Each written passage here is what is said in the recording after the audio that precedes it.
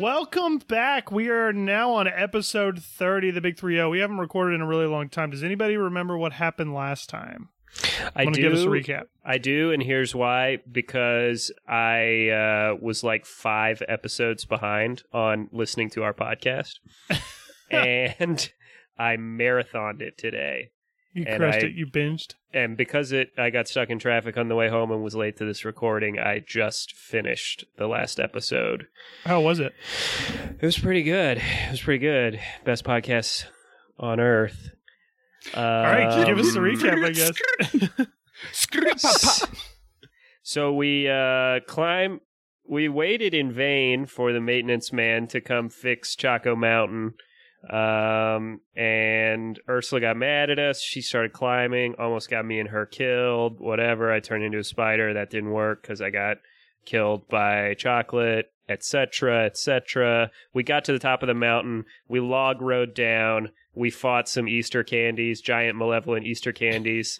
And then we fell into a pool, and we were going to get killed by spikes that were coming down from the ceiling until Brian and an octopus pulled a plug on the pool, and it drained out, and we lived. The end. Very good. We're going to Perkins. All right, very good. That's excellent. So yes, you finally recovered the 4th golden coin / plate / medallion to be placed into what's his name? It really has been a long time. Rusty's Mansion's gate. So what do you want to do? It's up to you. Guess it's about time to call it a day and head home. I'm pretty tired. What do you guys think? Yep. Go back to the Arcane Tower. Let's take a rest. Let's GTFO. I'm JK. No, we should go. JK. We should go to the mansion and save the world. Sounds like a plan. All right, so you guys, you head out of Chaco Mountain. You head back towards the center of the park where there's that statue. Head north and reach Rusty's Mansion gate. What? I believe Tug grabbed the medallion, or you might have passed it to someone. One of you has it. One of us has it. Probably true. That I don't remember. Retcon Tug has it. Tug's got it. All right. Tug's on it. On it. So let's go put the cylindrical discs in the Sigil of Justice or whatever it is. That's also what Tug called it in the last episode. It's using the same material. What's wrong with? I don't understand what's wrong with that. In my defense, I'm just saying by way of recap. All right, you place this medallion right into the Sigil of Justice, the bronze plaque with the other 3 already in there, and it glows for a second, and then at once the gate opens with a creak, and Rusty's Mansion is very well available to you. And Ursula kind of looks at you guys, and she's trembling. She's a little scared. Still think your dad's alive? Oh, I hope so. I hope he's in here. But probably not, though, right? Well, at least I got my mop friend. Mop for life. Yeah, so we're going in, right? Yeah? Can we do that? Why are you talking like that? It's so strange. Well done. Well done. Let's go in then, yeah? Yeah. Carl just doesn't say anything. He just starts walking in, head down, hung low. He's ashamed right now. All right, Carl, you step forward first. You climb up the small little patio up to the front like landing, and there's a big oak door there, and you open the door to a grand foyer that breaks off in multiple directions. A black and white checkered floor leads forward to a set of curved staircases to the second level.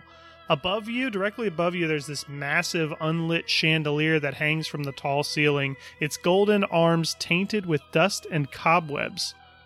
All around you, the house has been touched by age. Dust, cracked tile, ripped wallpaper. It's a scene from a place that looks like it hasn't been touched or taken care of for years.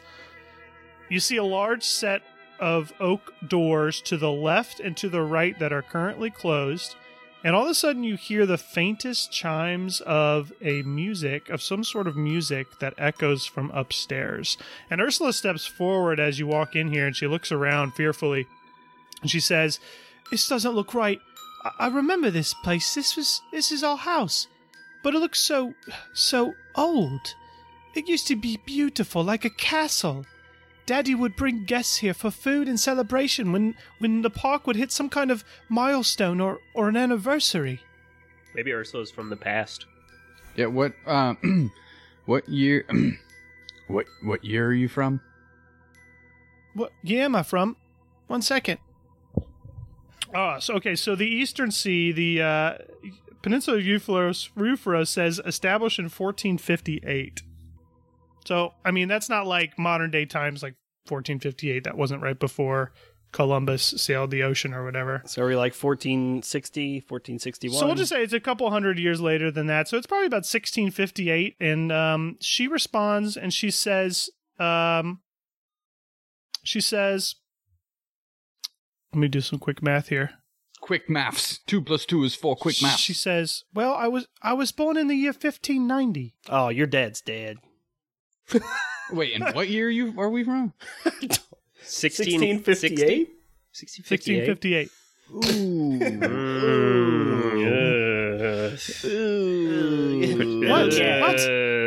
What are you making those noises for? This is awkward. What? You're like 68 years old. No, I'm not. I'm 13. Okay. So whatever age your dad is, add 68 and then think if he's alive or not. That would make him 118. No, that's not right. Yes. It's the year 1658, my friend. That's impossible. That's impossible. I need to find my father. He can straighten this out, I swear. So while they are having this conversation... There's like magic in this world, by the way. I mean, there's just all kinds of crazy shit happens. Sure. I'm going to go and start peeking in the door to the left. To the left? Yeah.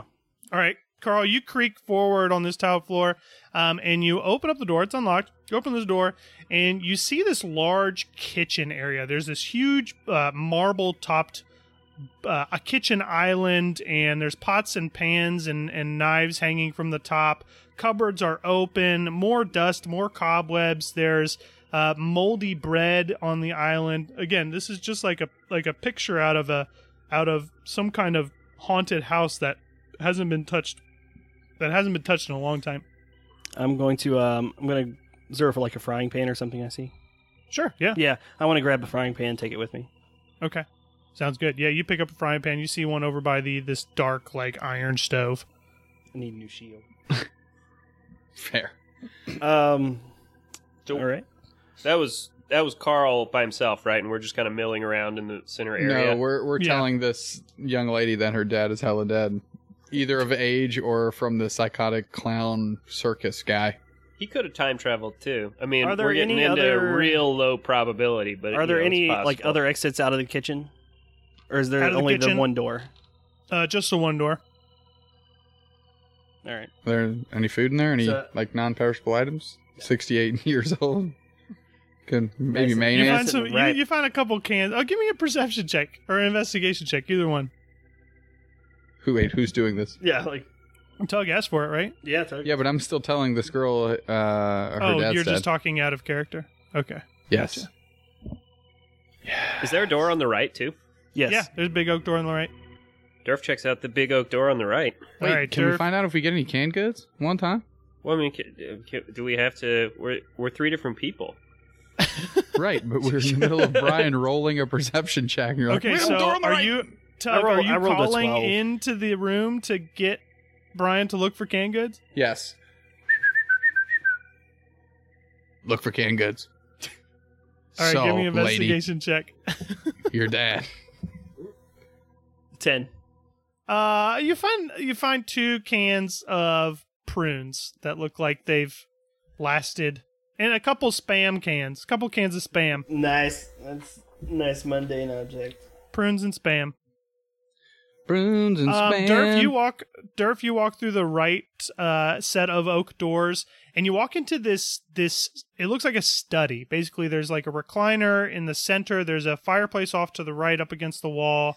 There are books and big shelves filled with books, like a library.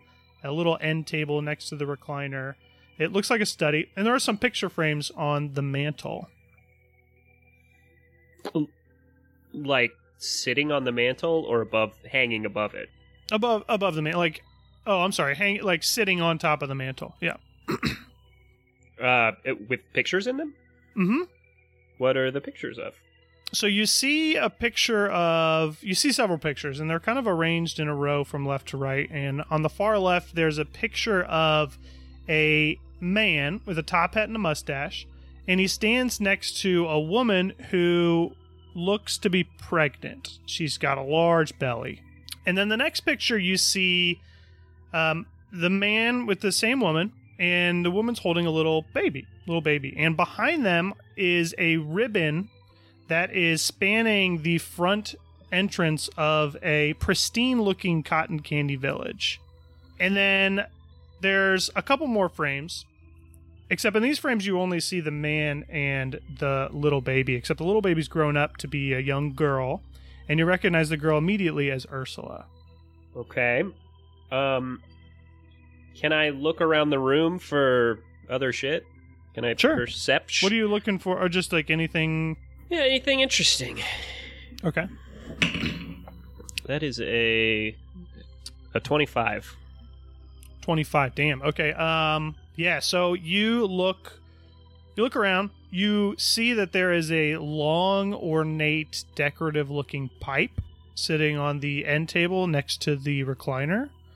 And you look through several of the books, and you find a dusty old leather-bound book that... One second.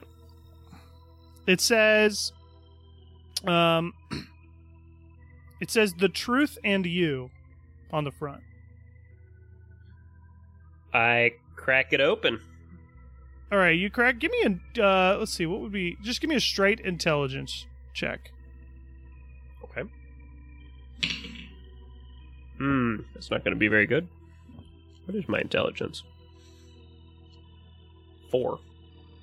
Okay, yeah, you look through the book, you read the pages, but the language is of a different time, and you can't really make out what the book is saying. You get snippets of it. It's saying something about a spell called Zone of Truth, but that's about it. That's all you get. Okay, well, I take the book back into the other room and show it to the guys and Ursula. And particularly Ursula, I assume she can read. She's from a long time ago. Maybe she knows what's up with this book. What do you guys think about this book that I found in there? There's also pictures of your family, Ursula. R.I.P. to 2/3 of them.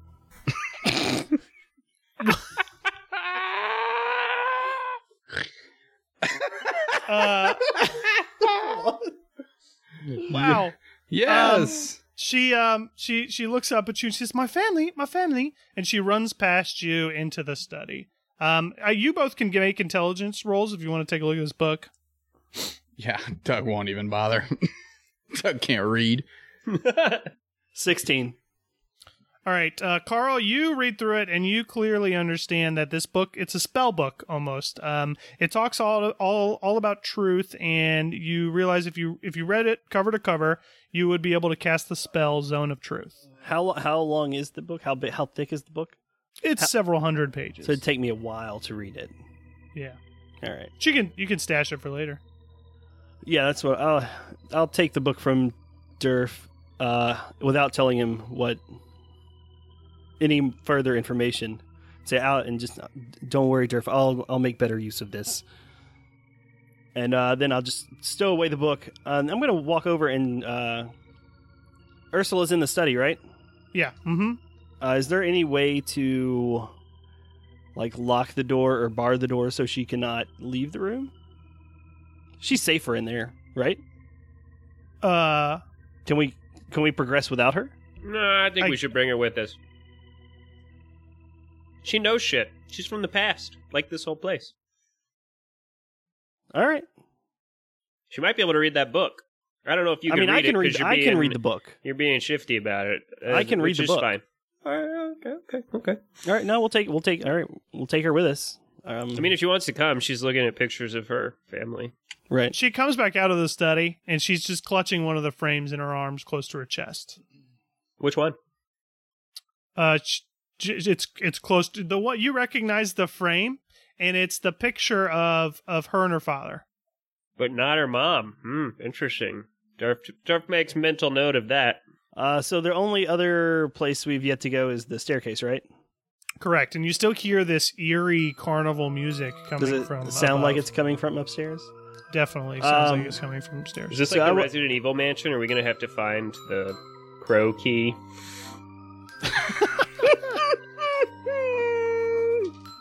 All right, so I'm going to start making my way over to the stairs, avoiding walking underneath the chandelier.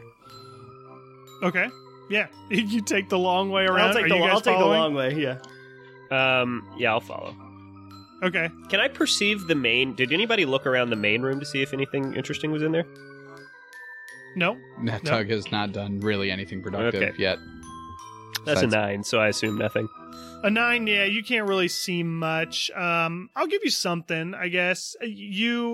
So, as you guys are climbing the stairs up to this hallway, Durf, you instinctively look down, and you see that there's some kind of discoloration of the tiles. Not just age and dust and dirt. It appears to be covered in some places, with puddles of, like, dried brown blood.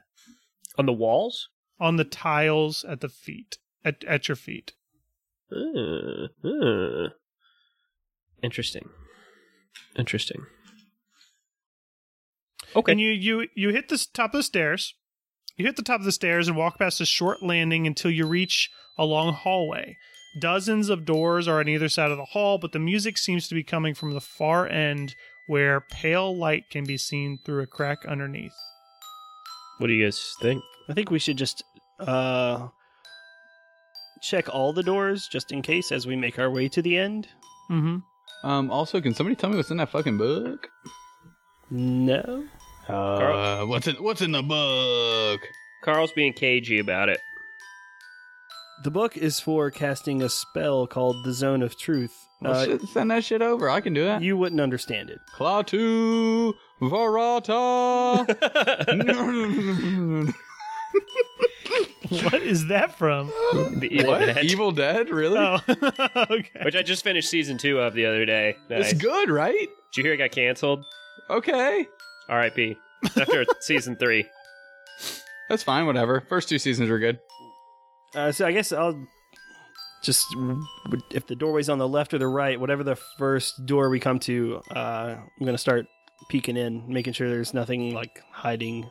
Okay, in yeah, these sure. rooms. You walk down. Ursula's right behind you. You walk down. You start peeking in the doors. You see just like guest rooms. There's a small little study. There's a room with a piano in it.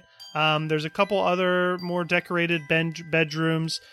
Close to the end of the hallway, you open up a door, and you open it up, and it looks like a little girl's room. And Ursula sees you do this, and as you open the door, she looks inside and she says, "Oh my gosh, this was my room!" And she runs in and she seems to be rummaging under the bed for something. And she hops back up and she says, "My music box! My music box is gone! Someone took my music box!" Is the music that your music box played the music that we're hearing right now? What? I don't hear anything. What music? Aren't we hearing music? Am I making it up? No. We are. You are. We are. Okay. Are you gaslighting me right now, Ursula? No! I swear, I don't hear anything. I don't hear anything. Okay. Are you Ursula? Has anybody like touched Ursula to make sure she is a corporeal Well, I mean, she can being? hold a mop. I pat her on the head to make sure she's not a ghost. Yeah. How ethereal is this young lady? You reach out and you tap her head, and you hit head. You hit skull. You hit skull. All right, guys. She's one of those ghosts that you can touch.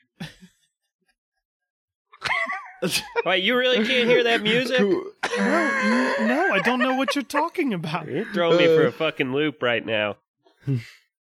Yeah. So about that music box, can we like open it? Let's fire this SOB up. Well, no, We she don't doesn't have it. It's gone. She can't find it. It's down the hall making fucking music well, that she can't hey, hear. Only we what's can. what's your music box sound like? Could you give me a little, Yeah, What's yeah, it yeah. sound It's like? it's like la la la la la la la la. Wow, that's like the. Oh, hold on, Ursula. Hold on. Ursula, if you just quiet down, I think we can hear it. Sorry.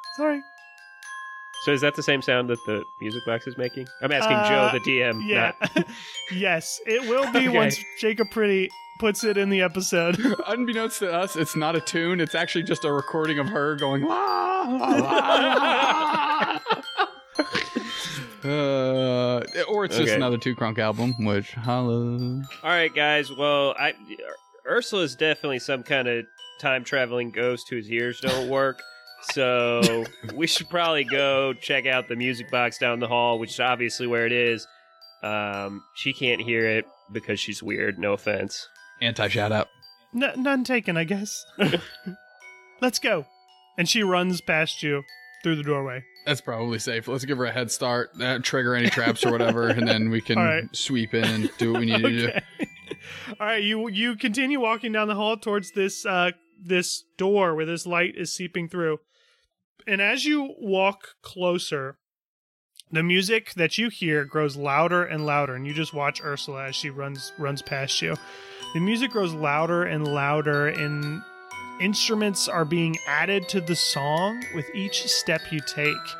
And then you start to hear voices. You hear voices going along with the music, laughing and clapping.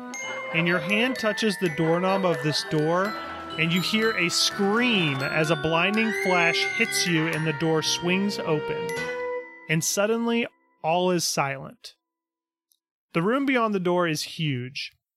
Wooden planks stretch across the smooth floor below a half-dozen golden chandeliers hanging from the ceiling. A stage is built against the far wall, dark red curtains hanging from hooks above, covering whatever may be behind it.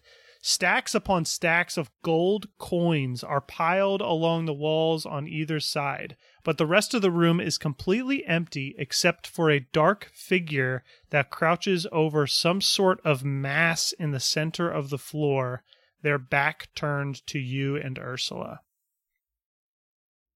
Spooky.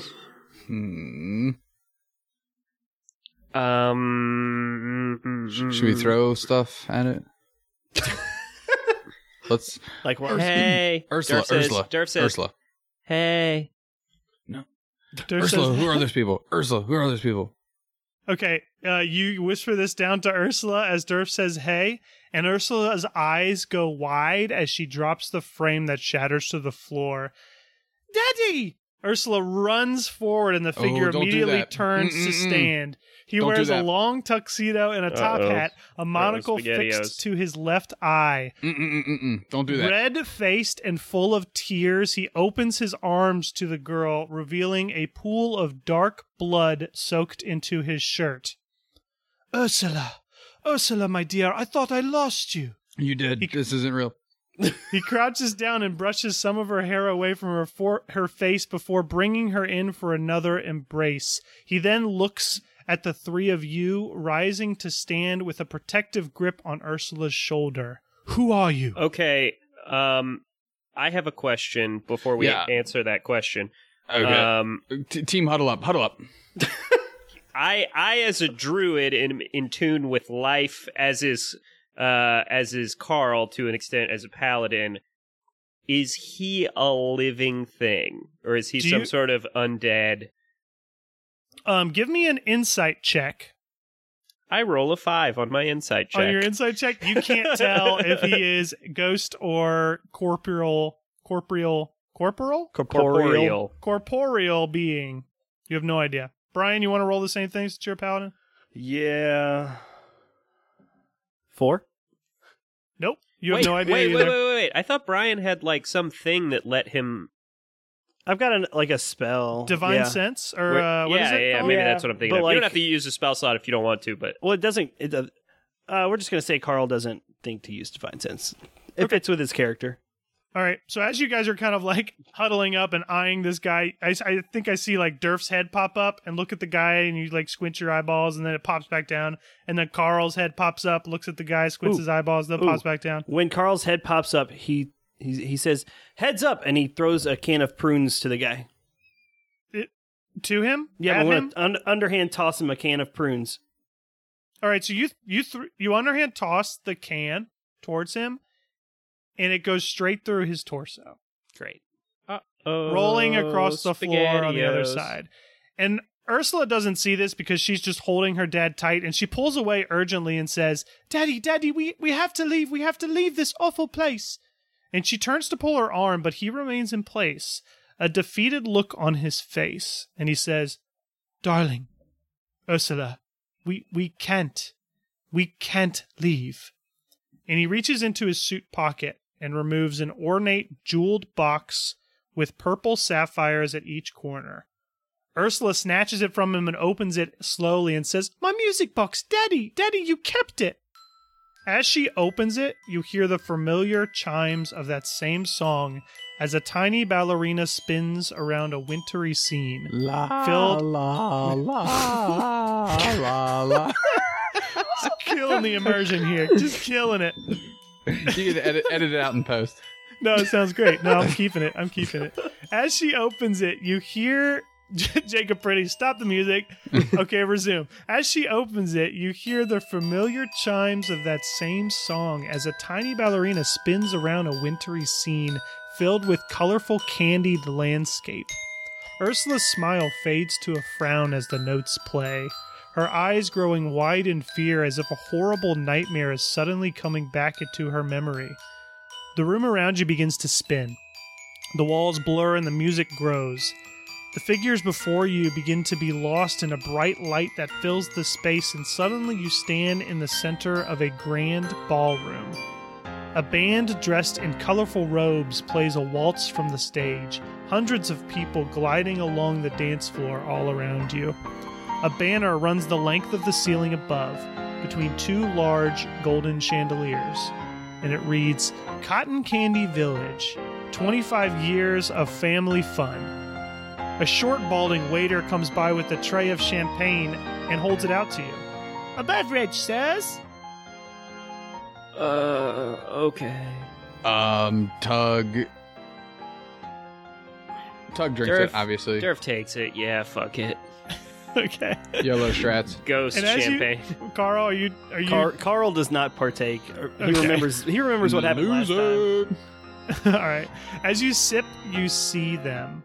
Jason in his pristine top hat and tuxedo, bowing before a young girl in a beautiful yellow dress. She curtsies and he takes her hand, leading her in the steps to the music. Twirling and bobbing, they glide along the dance floor as people begin to stop and watch, mesmerized by the warm joy of a father and daughter. The music crescendos before coming to an end, and they bow to a crowd that bursts with applause that goes on for several moments. As it dies down, a single slow clap continues to echo across the ballroom floor. The people turn to look at the doorway, where a dark silhouette laughs a maniacal laugh. His long, floppy ears and bushy tail are masked in shadow, and in his hand is a serrated knife, already dripping with blood. The laughter that comes out of his mouth fades as the vision begins to disappear and blur in wisps around you once again, and you find yourself back in the decrepit ballroom, Jason and Ursula huddled over the pile in the middle of it, on the middle of the floor. Ursula looks up at her father before they slowly vanish from view. Daddy? It's okay, dear. You don't have to be frightened anymore. As the figures fade away, you get a clearer view of what lies on the floor behind them. A human skeleton dressed in faded and rotten black fabric clutches a smaller body in his arms, dressed in yellow. Also a skeleton? Also a skeleton. Okay. Spooky. And at this moment, Durf, your hand begins to sear with pain. And you hear a slow clapping noise coming from the curtains of the stage. The curtains are pulled back, revealing an entire network of gadgets and gizmos, buttons, levers, and consoles, all images of different parts of the park on their screens. Hunched over a chair on all fours in the center of it all is a disfigured old man. His flesh is covered in scar tissue and sections of matted fur that look as if they have been sewn into his skin. A pair of floppy gray ears hang dirtied from atop his skull, stitched into his scalp. He stares and claps at you with bulging, bloodshot eyes, two bulbous teeth sticking out of an otherwise empty, gummy, slobbering mouth. And we're out of flashback now? Yeah, you're back Okay. in present day. Ursula and Jason are gone. R.I.P. They were all dead. The twist is they were all dead. Everyone has been dead forever, always. Okay, so, cool. All right, so Hey! Yep. Durf says, hey! He leaps from Hey his there. chair. He leaps from his chair and begins to jerk and dance his way back and forth across the stage as he says, "Congratulations, you made it. You're finally here. Here to take away the prize that I hold so dear. Funny thing about a coin is it has two sides. Much like life has death, it's a roller coaster ride. Every good has a bad. Every smile has a frown.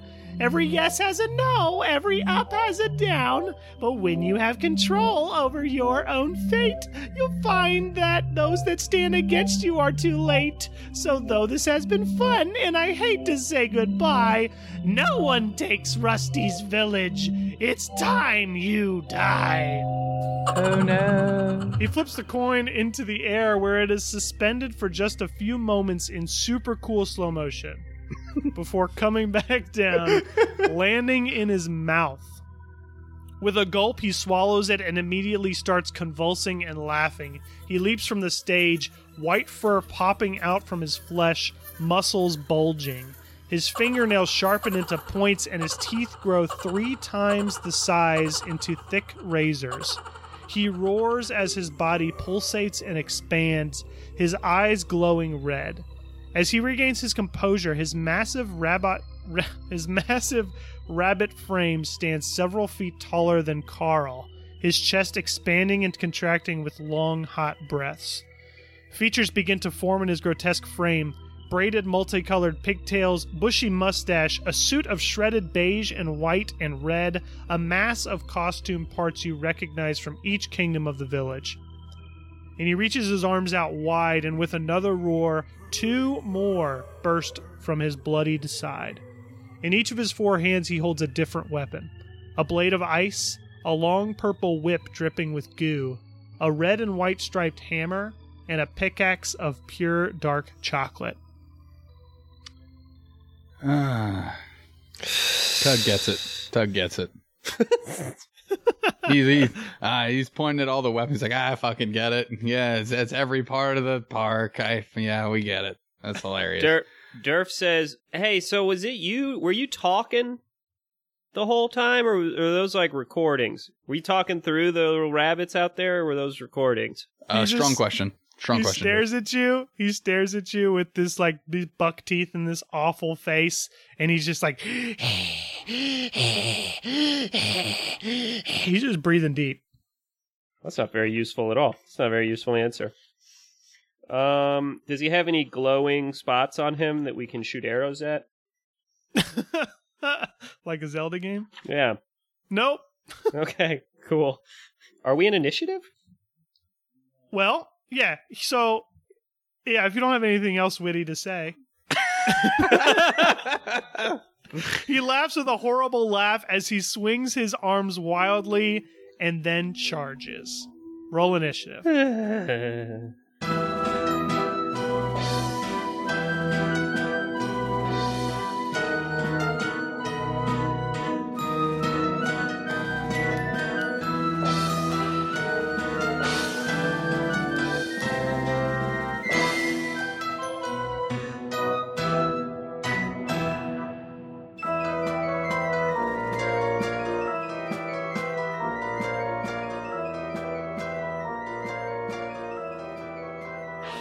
Hey everyone, thanks for listening to episode 30. Big apologies that it's taken us so long to get this out. April's been super busy for us, but we're just glad to be back recording, back in the adventure, and sharing this with you. So once again, sorry for that, but glad we're back.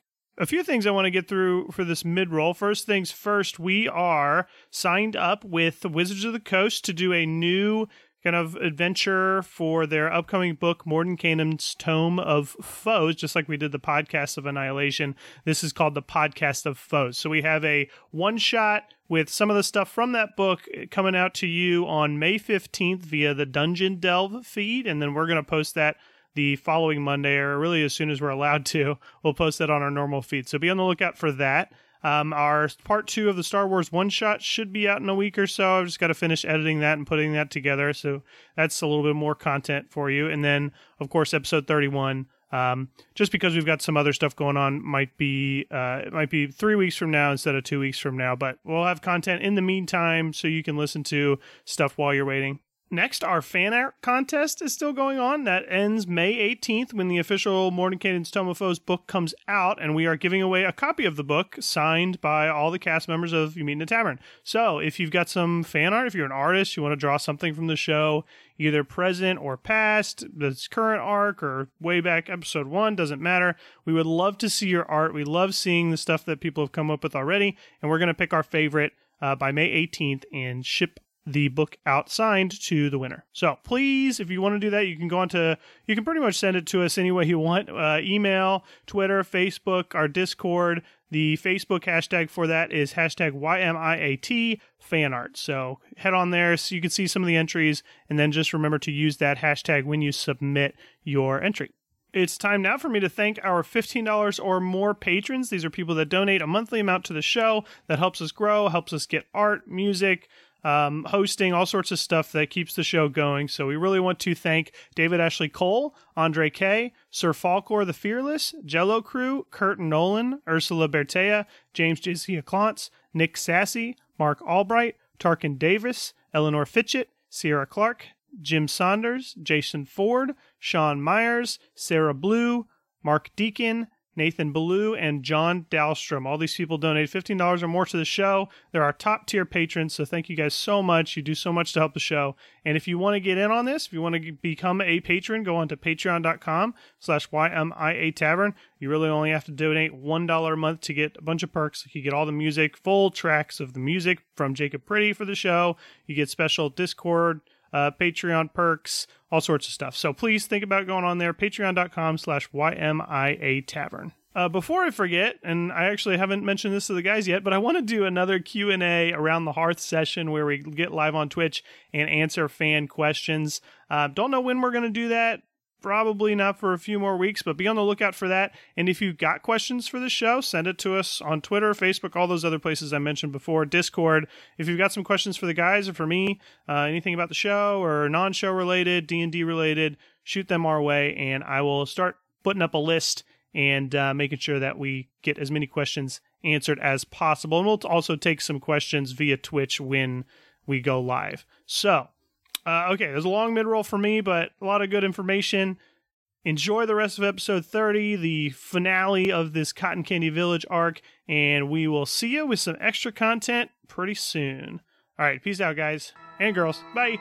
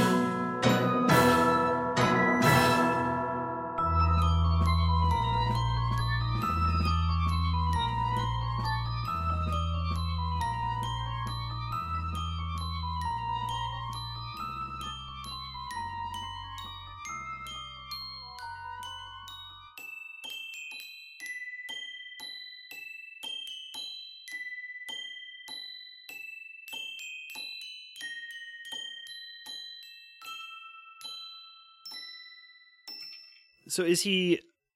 Since he's part animal, is part rabbit? Is he like a creature? Like I'm just trying to understand like what. Because like he's so not like essentially he is a human right. that was a jester at the park, was Right. an entertainer at the park, transformed into this greedy person who killed everyone, Ursula, her dad, and he has gone mad and has transformed himself into this rabbit. So he is a humanoid that has just gone absolutely insane and thinks he is this Okay. Rusty the rabbit, the person who is in charge of the park. All right. I was just trying to clarify so I know how exactly what my spells do. Yep. If anything. You got it. All right, what'd you guys get? 14. 14 Durf, 8 for Carl. 8 Carl. 18 for Tug. Tug is up first. Shut up. Episode true. 60, we did it. Rap air horn. Started from the bottom. Now we made it. Am I like for real first? How does this go? You're first. Rusty's charging. You're first. Actually, the three of you are up before he goes. He rolled a 2 on his initiative. Excellent. So, Tug, you're up first. You see him charging at you. He's about 30 feet away. All right. Well, we're all key pointed up, back up, right? Or is that I is that not believe- necessarily no, true? Because no, I have you guys 4 did marked not down. rest after Chaco Mountain. No problems. You- That did not makes do me a lot worse as a character in this game. I will. Let's see. I will spend a key point to slosh, Okay. which that leaves me with 2 for the rest of this entire encounter. All right, I'm sloshing. We'll say that, and then I'm going to go up and just do my normal 4 attacks, I guess. Sweet. Or excuse me, yeah, 4 attacks. Okay. 24, 22, 25. Okay, all 4 will hit. Then let's do some things. All right, I need these. Oh, double 6s on the first 2 d6. So that is 12. That's 20 for the first 2. Okay.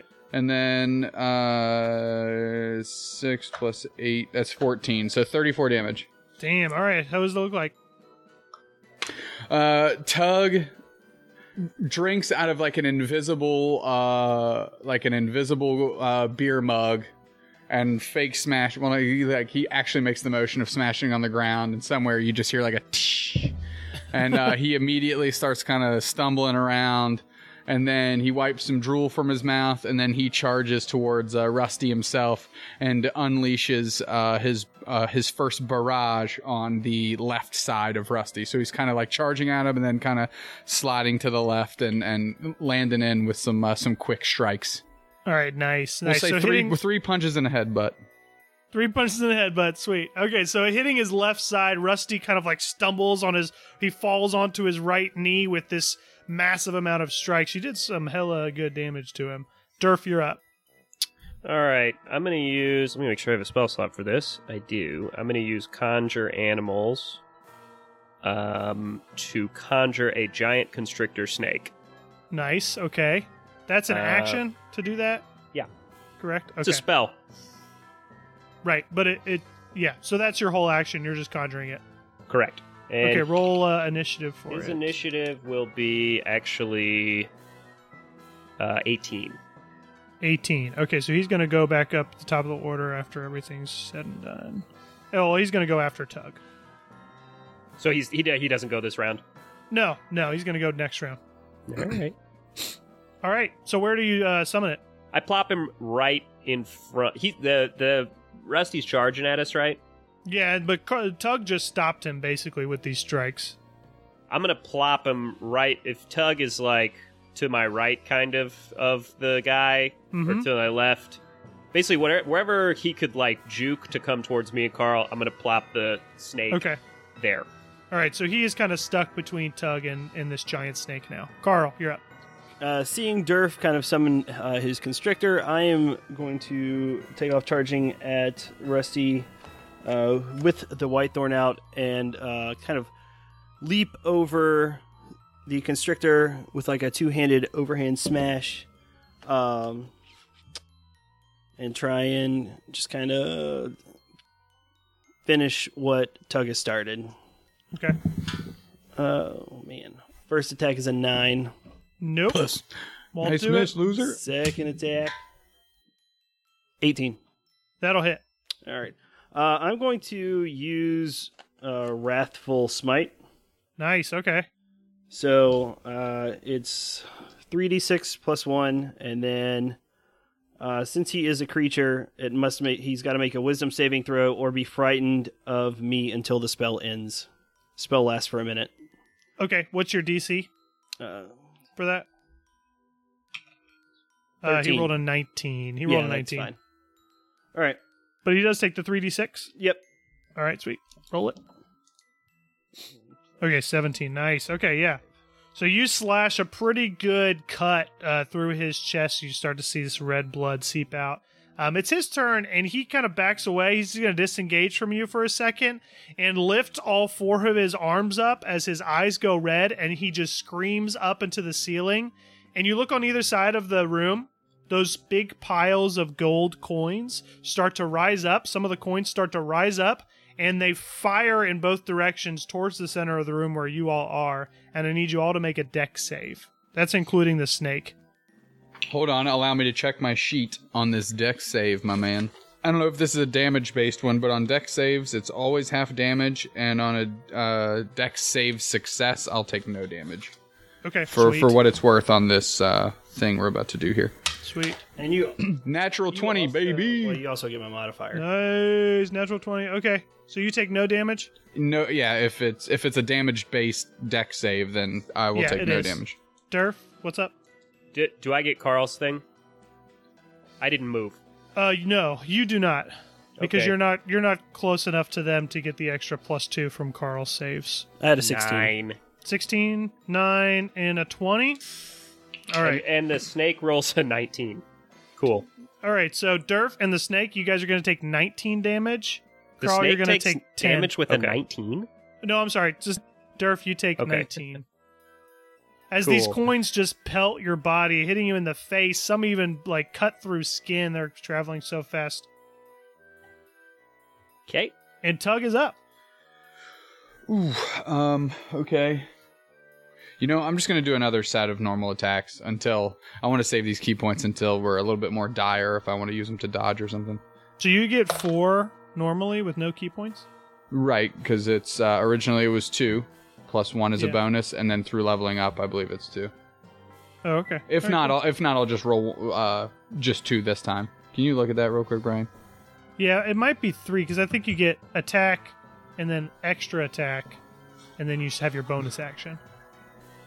Which that might Which be would it. be so the- so I'll just roll 2 this time then. Okay, sounds cool. To That's fine. balance it out. So 22, and my first roll was a 4 plus 7, so Just the 22 11. hits. So 22 and an 11. All right, just the 22 hits. Okay. Nice. Yeah, 5 as opposed to... What does that look like?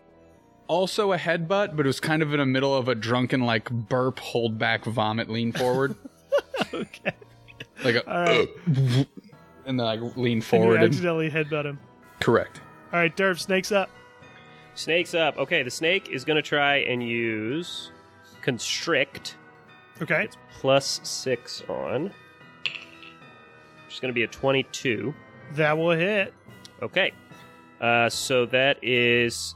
So it says on here, hit 13, and then in parentheses, 2d8 plus 4. Do you want me to do 2d8 plus 4? I want you to roll it. Yep. Okay. So 2 and a 6. So 8 plus 4. He takes 12 damage, Okay. and he is grappled. Okay. So the snake will kind of snake around his arms, and he's constricting him. Mm-hmm. Escape DC 16, Okay. and he's restrained until he escapes. And he can do so at the beginning of his turn. On his right? turn as an action. As an action. Oh, nice. Well, Okay. I don't know. How does grappling work? I think that's right. Yeah. I think if you are grappled, you should take up the whole action trying to get rid of that grapple. Let's see. Durf, you are up. It's your turn now. I am going to wild shape into a brown bear. Cricket. Oh. All Or right. whatever you wanted to do. You do it. Okay, so I wild shape into a brown bear, and that's my action. I'll run up since we're all basically just like standing around this guy in a circle, pummeling him. Yeah. Actually, since he's restrained, I will not stand close enough for him to hit me without moving. I'll just kind of walk up to like 2 yards away. You know what I mean? Nice. Yeah. So when he's restrained, he can still make attacks if he wants to. It's just they're all done at disadvantage. Okay, but and Just so he you can't know. move, right? I mean, he can't move. Yeah, right. So Okay. he can hit everyone within 5 feet of him. And yeah, right. Exactly. Yep. So you're not gonna attack. You're just wild shaping and like getting close. Wild shape is an action, so Okay. I don't think I can Joel attack. wild Right? shaped and got closer, but not close enough to be within melee range. So I have a question about Divine Smite. Yeah, go ahead. So I can use a spell slot, and then it says I can use an additional second level spell slot. So it says extra damage is 2d8 for a first level spell slot, plus 1d8 for each spell level higher than the first. Yep. So I can't use 2 level 2 spell slots and roll 4d8s, right? No, It's you're only just cast one at and one do spell, right? 3. Okay. Yep. All right. I guess I'm going to roll and see if I hit first. So he's standing directly in front of me. Just came in with a like downward slash. Yep. And now I'm going to try and just bring the White Thorn back up and try and open him up some more. Okay, sweet. That would be a 14. That will not hit. Oh, lucky me. All right, so you miss. You whiff. Oh no, you get an advantage because he's restrained. Perfect. Oh, thank you. Oh, good girl. Bring the Jaeger. His daughter just brought him Jaeger, just for those listening at home. 19. 19 will hit. Very good. And I will Are you trying to get on the TV? You want me in there? I will use a second level spell slot to cast Divine Smite. Nice. All right, so 3d8 or 48. So, well, 2d6 That will plus be- 1, and then 3d8. Yep, It was 22 damage. 22 damage. All right, nice. Yeah, you slash him again. Really nice across the chest with White Thorn with the sideways slash. And he's up. Rusty's up, and he is going to strike out at the three of you, the snake, Carl, and Tug, with all 4 of these weapons. His weapons. The whip goes out towards Tug. The hammer slams down into the snake that has him grappled. The blade gets slashed out at at Carl. And we'll say the pickaxe comes down at the snake again as well. He's going to roll disadvantage with all of these. So 1 second here. All right, the whip. He rolls a 17 and then a 18. So does 17 hit? Yeah, so if the 17s come snake? to me, that ties. Mm-hmm. Okay, that'll hit. All right, so he does a taking it. total of Not taking it. 17 damage. The kid's down. You're down?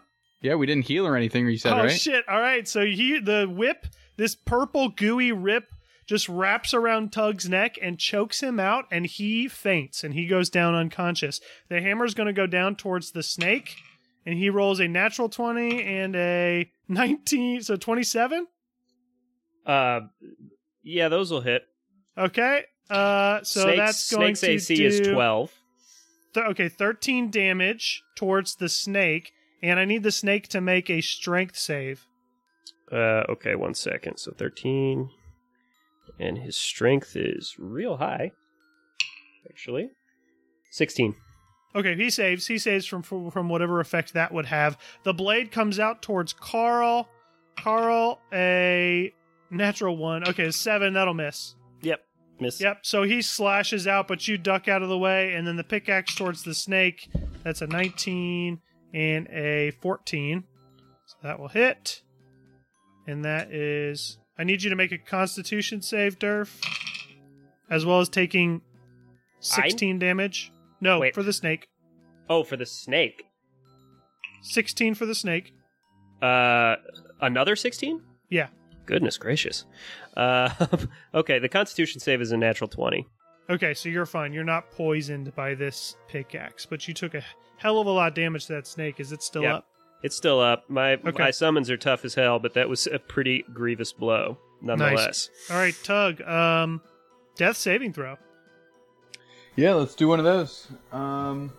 What are the? Because I haven't had. Fortunately, I haven't had to do one in this. You just campaign. roll a d20. If it's less than 10, you fail. If it's 10 or more, you pass. That is a 14. All right, so you pass. So you mark 1x. If you get 3 saves before 3 fails, you pop up with 1 health. If you, I'm sorry, you don't pop up, but you are conscious. And then if you get 3 fails before 3 successes, you die. And can we heal him? You can make a DC 10 medicine check to try to get him to be conscious again without Okay. making death saves. Or, yeah, you can heal him. You can heal him. And then if he gets health So back, like I then can he use pops back up. I can use a potion on him. Correct, you can. All right, Okay. so Tug is still down. Snake is up. So how does this work? It doesn't really say on this website. He remains restrained, right? Because he didn't break the restraint. Right. Yep. And if I bite or constrict again, it will not break the restraint if I miss. No, he's still restrained. Yeah, you don't have to. I don't have to make the save again. I am definitely restrained. Okay. Rusty is definitely restrained, and you can roll with advantage on your attack, no matter what attack it is. Okay. Well, he'll constrict again. Okay. And that is, let's see, an 18 and an 18. Okay. Yeah, that'll hit. Okay. So he takes another 2d8 plus 4. 5. Plus 2 is 7. Plus 4 is... So he takes 11. 11 damage. Okay, nice.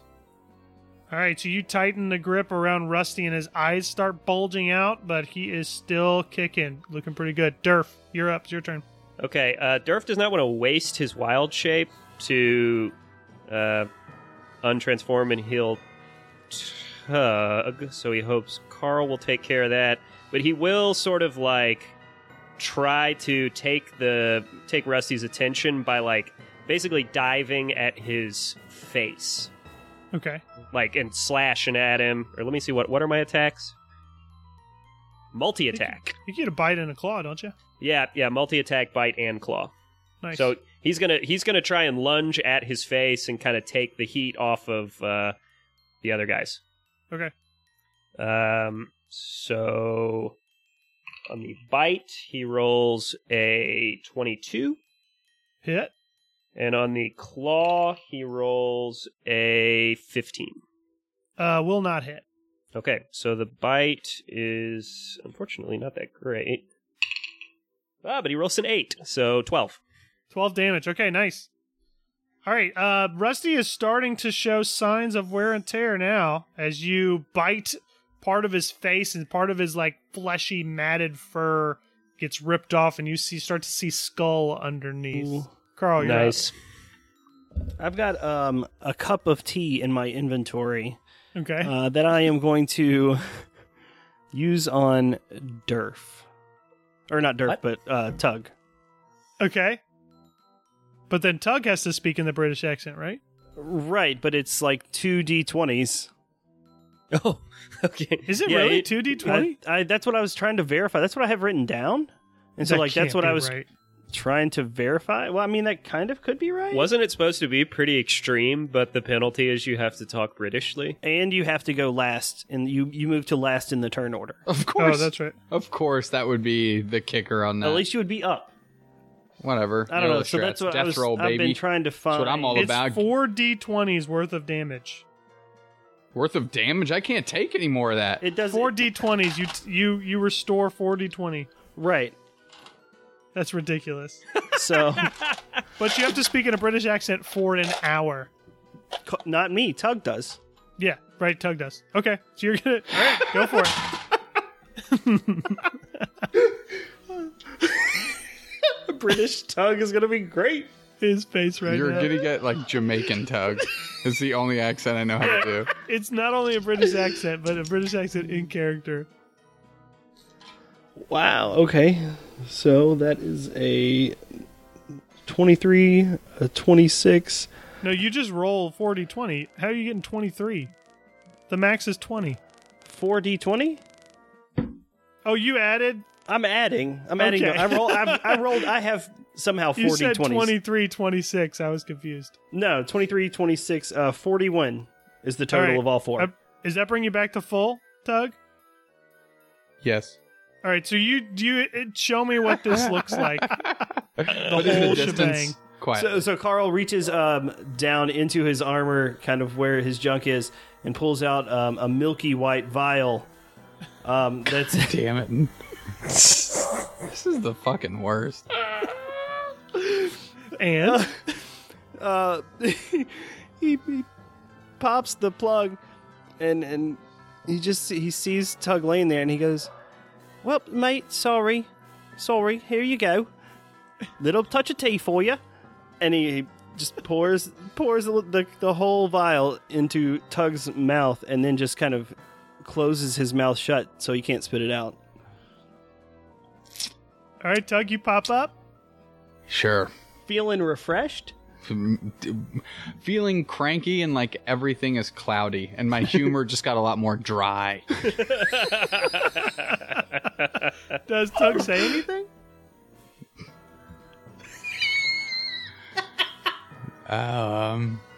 That was a spot of tea, old chap. This is not good. This is very bad. Take 41 points of damage for bad English accent. I'm not positive I know how to do an English accent, so you're gonna have to cut me a lot of slack here. Cheerio, All right, governor. You'll be in a British accent for a whole hour, so that'll probably take us into the next episode. So we'll just have to remember for that. Okay. All right. All right, it is Rusty's turn. Rusty again, so it sees this bear coming straight at him, so it is going to focus 2 of its attacks at the bear, but it is going to slash out at Carl and the snake once again. So the whip is going to lash out at you, Durf, in bear form. Rolling with disadvantage, that's a 24 and then a 19. Jesus Christ. Yeah, they both hit. Well, 19 because it's disadvantage, so 19 plus, I'm doing this. Okay. So that does 20 damage to you, Okay. bear. And the hammer is going to hit you as well. Okay, I untransform. And that's a 14 and a 10. Oh, a 10 does not hit. Okay, 10 does not hit. All right, so the hammer comes at you and misses you completely. The blade at Carl, that is going to be a 12. Does not hit. Won't hit. And then the pickaxe down at the snake, that's a 14 and a 17. That hits. Okay. Another 8 damage to the snake. Okie dokie. Not down. Not down. Jeez. He's All right, still in pretty good shape. Not in All right. good shape, but he's Yeah. fine. Tug, you're up. Okay. Come on, just pretend you're in Lock, Stock, and Two Smoking Barrels. Oi! No, that's Australian, right? As if a noise is. Australians are British, right? Wait, aren't Jamaicans British? Can I get like I Jamaican? don't No, they're like French. Call me now. Well, they're Jamaican. We've abandoned our colonial past. They are Jamaican, true. Gloss. Gloss. Canadians are British. Photographs. Kirk, Photographs. I can say gloss and photographs. Kirk, did you hear me? Yes. Canadians are British. Gloss and photographs. I will attack thrice times. Is that what you think British people sound like? Too late. I don't know. Bad. We just lost all our British 24 listeners. Oh, whose fault is that? That's Brian's 100%. It's Brian's 100%. By the way, my rolls were 25, 19, and 19. Okay, they all 3 hit. What's the damage? My self-esteem.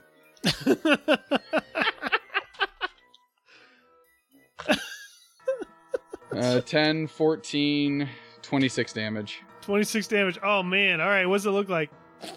Just picture what Mr. Bean would look like if he was attacking a carnival monster of sorts.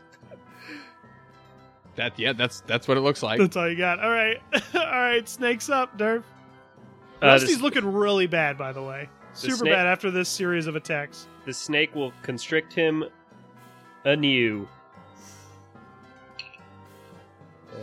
That is a 16 with advantage. 24. That'll hit. Okay. 2d8 plus 4 is 5 plus 5. 14. Okay.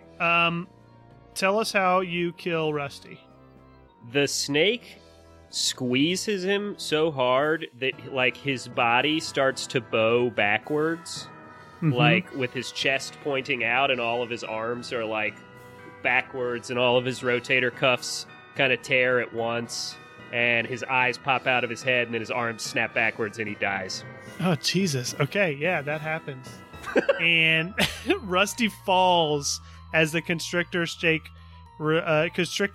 releases him, and this massive matted fur ugly form begins to recede and shrink, leaving behind the shriveled body of an old man, and eventually just a crumpled heap of skeletal bones. And as he falls, a coin slides out from his bony fingers, and it rolls along the ground to Durf's feet before it falls over on the ground. Well, Durf first pats his snake on the head and said, "Who's a good boy? Who's a good boy?" And then he picks up the coin. Okay. Are you de-transforming? Or are you picking it up as a bear? In his mouth has a bear. You're picking it up? Okay, that's fine. And then he does a little dance. That's fine. And then he transforms back into Durf and holds it in his hand. Okay. As you grab the coin, the world goes black. And we see a man in rags standing out at a street corner with a tin can, a bed of straw, and shredded blankets at his feet.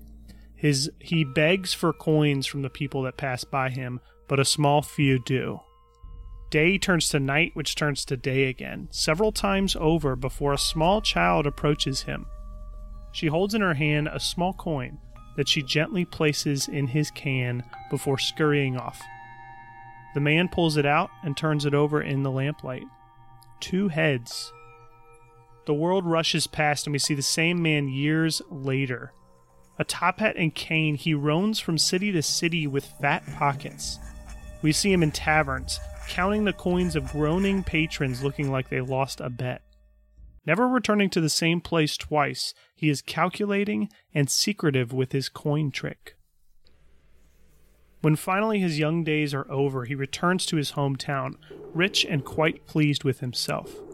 He walks down the city streets, never giving so much as a glance to the beggars that plea for some coin, not even a young woman with a familiar face. One night in his chambers, he wakes up to a hand around his mouth and a fist to his gut. A group of men he took money from had come for vengeance. They drag him from his bed and gag him, knocking him unconscious. Left for dead, he wakes up days later, hungry, broken, and bloodied, surrounded by a thick swamp. The clothes on his back are gone, and as he opens his hand, he sees the only possession he will ever again own, the 2-headed coin.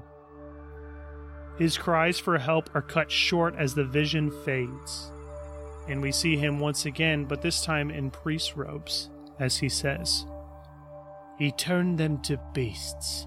He filled them with dread. On black earth he lived. On sorrow he fed. The dread king grew stronger with each tainted soul. So we sent out to stop him and send him back to his hole. Pelor split in 7, and in us these parts gave us power to turn even the blackest of hearts.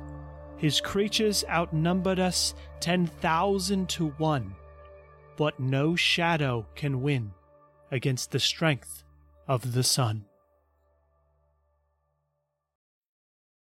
And the vision fades completely, and you find yourself back in this ballroom and you look down, and now your hand, Durf, your mark has changed from this single line to now an arrow pointing upwards.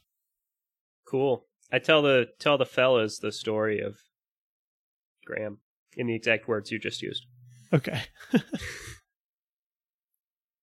Doug, what do you think about that? Glass photograph. No, you're totally missing this. Look at this photograph. Jesus. Every time I do it makes me laugh. I'm Nigel.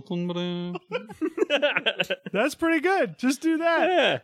Yeah. Okay, Oh, I will okay. repeat that for the next hour. Not that phrase. All right, what do you want to do? What do you want to do? So first of all, I want to scoop up some of these coins. Okay, yeah. Some you of guys these- each want to yeah. kind of stuff your pockets? Yeah. Shit, yeah. I think like, what, All right, 50,000 um, apiece? You collect as many coins as you can fit, and that's pretty much all of them. And you each get 5,000 gold. Finally. Some fucking cheddar. Next thing I want to do is I want to grab some of Rusty's weapons. They're all gone, so they disappeared when They he died. Actually, they all kind of like ghostly disapparated. I was really looking forward to being a paladin and having a whip. You might be able to buy a whip from Nero. Maybe you'll have one in stock. I want to dispense some justice. Photograph. What next? What do you want to do now?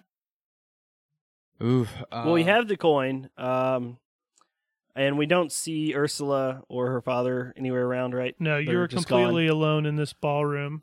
So I think we've got our gold, we've killed the guy, we've got the coin. I think we should head back to the tower. You guys want Well, to see it's if not they trouble. fixed Chaco Mountain yet? I think that's worth a look. Jesus. Yeah, Durf goes to check and see if they fixed Chaco Mountain. You while go we're back, fighting it's the monster. miraculously fixed. It's a miracle. Hey, we ride it. I ride take it. a ride, yeah. 100%. You ride it for several hours. Tug's British accent wears off. Thank God, because that was miserable content for our listeners out there. I would like to apologize to the person that did suggest that one. I believe it was Ursula. However, No, there it was was Ellie. Or was it Eleanor? there was a Ellie- distinct Eleanor. reason I didn't purchase such a potion, and that's because I didn't want to do that shit. To be fair, it was extremely powerful and probably saved us, so worth it. Save Tug at least. Yeah. I was in pretty bad shape too. I was I guess also I'm still in pretty fairly bad shape. So Right, that's what I'm saying. Like, it's an incredibly strong potion, which I read, and I went, oh, I get that, but not for me. And then I moved on, specifically for that reason. All right. You All drop the pocket portal and open up a portal, and you hop into it to the Arcane Tower.